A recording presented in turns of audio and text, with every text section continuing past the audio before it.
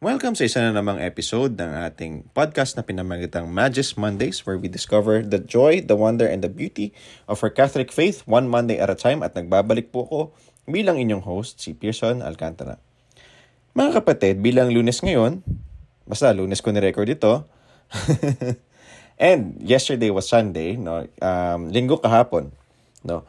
Karamihan sa atin siguro, or sana lahat, na nakapagsimba.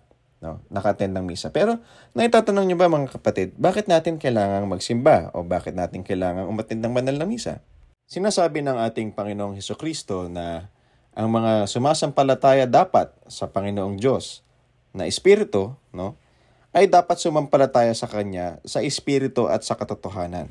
So that's coming from John chapter 4 verse 24, and in English it says, "Worshippers must worship God in spirit and in truth." Ano nga ba ibig sabihin nito? Kung itutuloy natin sa chapter 6 verse 63, no? Mababasa natin na ang mga salitang sinasabi ng ating Panginoong Hesukristo ay nagtataglay ng ng espiritu, no? This is coming from John chapter 6 verse 63. "The words that I have spoken to you, they are full of the Spirit." But there is something more. There's something more than that, brothers and sisters. Meron pa. Hindi lang espiritu ang tinataglay ng mga salita ng gagaling sa ating Panginoong Hesukristo. Ano pa? Nagtataglay din ito ng buhay. Kung ang pinagninilayan nating mga salita ng Diyos ay nagtataglay ng espiritu at ng buhay, hindi ba ito na rin ang katuparan ng ating pagsamba, no? Sa ating Panginoong Diyos? At ito nga ang unang bahagi ng misa. This is the first part of the Holy Mass, no, brothers and sisters. This is what we call the liturgy of the Word, o ang pagdinilay sa mga banal na salita ng Diyos. Pero may karugtong pa. Kung maaalala nyo, dalawa kasi ang bahagi ng misa, yung liturgy of the Word and the liturgy of the Eucharist, o yung banal na Eucharistia. Sa banal na Eucharistia naman, in the liturgy of the Eucharist, we receive, no, the real presence o ang tunay na presensya ng Panginoong Hesukristo. Siya mismo nagsabi nito in John chapter 6 verses 55 to 59, "Ang aking laman ay tunay na pagkain at ang aking dugo ay tunay na inumin. Ang kumakain ng aking laman," in 56, "ang kumakain ng aking laman at uminom ng aking dugo ay nananatili sa akin at ako naman sa kanya." In 57, "Isinugo ako ng buhay na Ama, no? At ako'y nabubuhay ng dahil sa Kanya. Gayon din naman, ang sino mang kumakain sa akin ay mabubuhay dahil sa akin." 58, "Ito ang tinapay na bumaba mula sa langit. Hindi ito katulad ng kinain ng inyong mga ninuno sa ilang, namatay sila kahit na kumain sila niyon. Ang kumakain ng tinapay na ito ay mabubuhay magpakailanman." 59, "Sinabi ito ni Jesus sa sinagoga habang siya ay nagtuturo sa Capernaum." So if we try to unite, no, these two aspects, kung pag-iisahin natin ang dalawang aspetong ito, no, na ang salita ng ating Panginoong Hesukristo ay nagtataglay ng espiritu at ng buhay. At ang kanyang katawan at dugo ay nagbibigay buhay. Then we can deduce o mahihinuhan natin that hindi sila pwedeng paghiwalayin, no? Sana, no, ang maintindihan natin, no, na ang espiritu ng Panginoong Hesukristo ay sumasa atin sa pamamagitan ng salita at sa pamamagitan ng sakramento, sa pamamagitan ng banal na Eucharistia. Does that make sense? Sana naiintindihan ninyo. Dahil, no, mulit-muli, ang ating Panginoong Hesukristo ay nananahan sa bawat isa sa ating tumatanggap sa Kanya sa pamamagitan ng pagkain at pag-inom, no? Sa pagkain ng Kanyang laman at sa pag-inom ng Kanyang dugo. Furthermore, medyo mas forward tayo ng konti sa same gospel pa rin of St. John, sa Ebanghelyo ayon kay San Juan, no? In chapter 14 verse 6, sinasabi ng ating Panginoon na siya mismo ang daan, ang katotohanan, at ang buhay.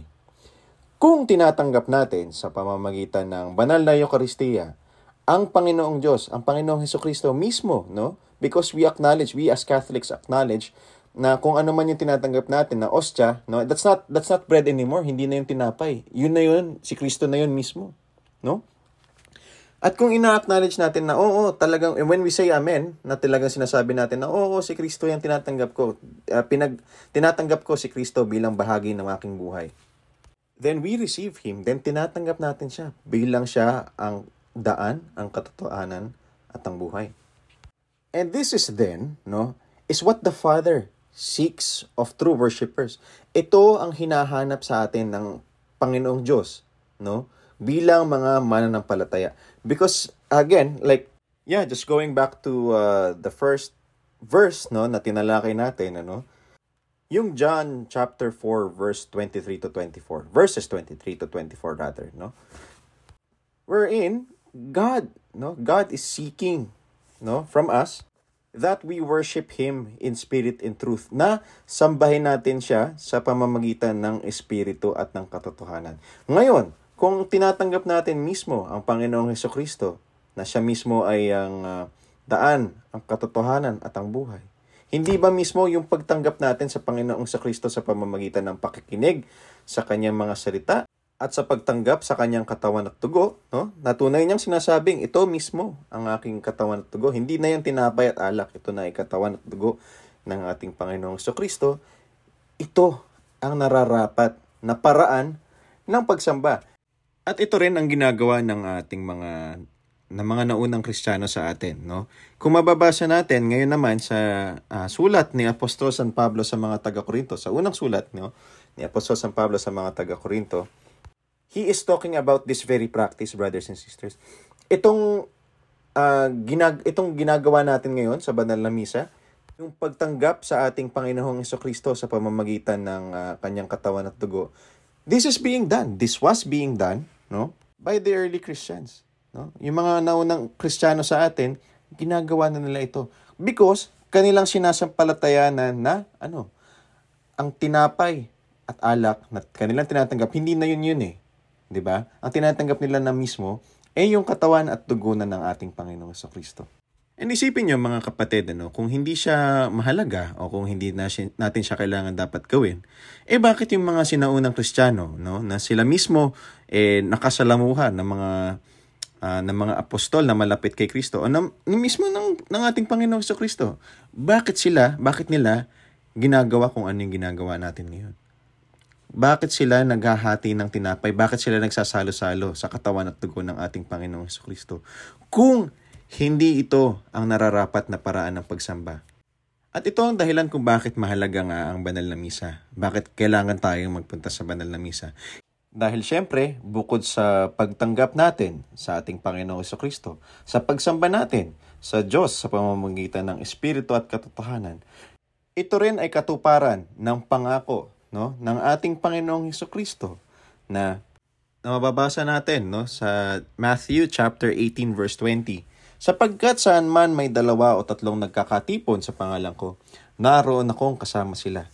Ito ay pangako ng ating Panginoong Hesukristo, mga kapatid. Brothers and sisters, this is what the promise of our Lord Jesus Christ is. That for whenever 2 or 3 are gathered in His name, there He is in their midst. And sa misa, siguro more than 2 or more than 3 naman at one time ang nag-gather, no? As a congregation. I think we, more often than not, are more than 2 or 3. And this is why the Mass is important. And this is why, as Catholics, ito ang dahilan kung bakit tayo bilang mga Katoliko ay dapat na uma-attend ng banal na misa. Ayan, maraming salamat mga kapatid sa inyong pakikinig, no, sa ating podcast. Sana may natutunan tayong lahat, no? At kung meron kayong mga katanungan, alam nyo kung paano ako hagilapin. Hindi, you can always get in touch with me. Ayan, so para malinaw natin kung merong mga hindi naging malinaw. At kung meron pa kayong mga gusto pang itanong. Ayan, bilang pangwakas, no, mga kapatid, inaanyayahan ko kayo na tayo ay manalangin. Sa ngalan ng Ama, ng Anak, ng Espiritu Santo. Amen. Panginoon po na aming Diyos, marami pong salamat dahil pinagkatipon mo kami ngayon. Kahit sa ganitong environment lang muna, no, pinagkatipon mo kami upang malaman at maunawaan ang importansya o ang kahalagahan ng pagdalo sa banal na misa. Sana po ay patuloy naming maisapuso ang kahalagahan nito sa aming buhay Kristiyano. Amen.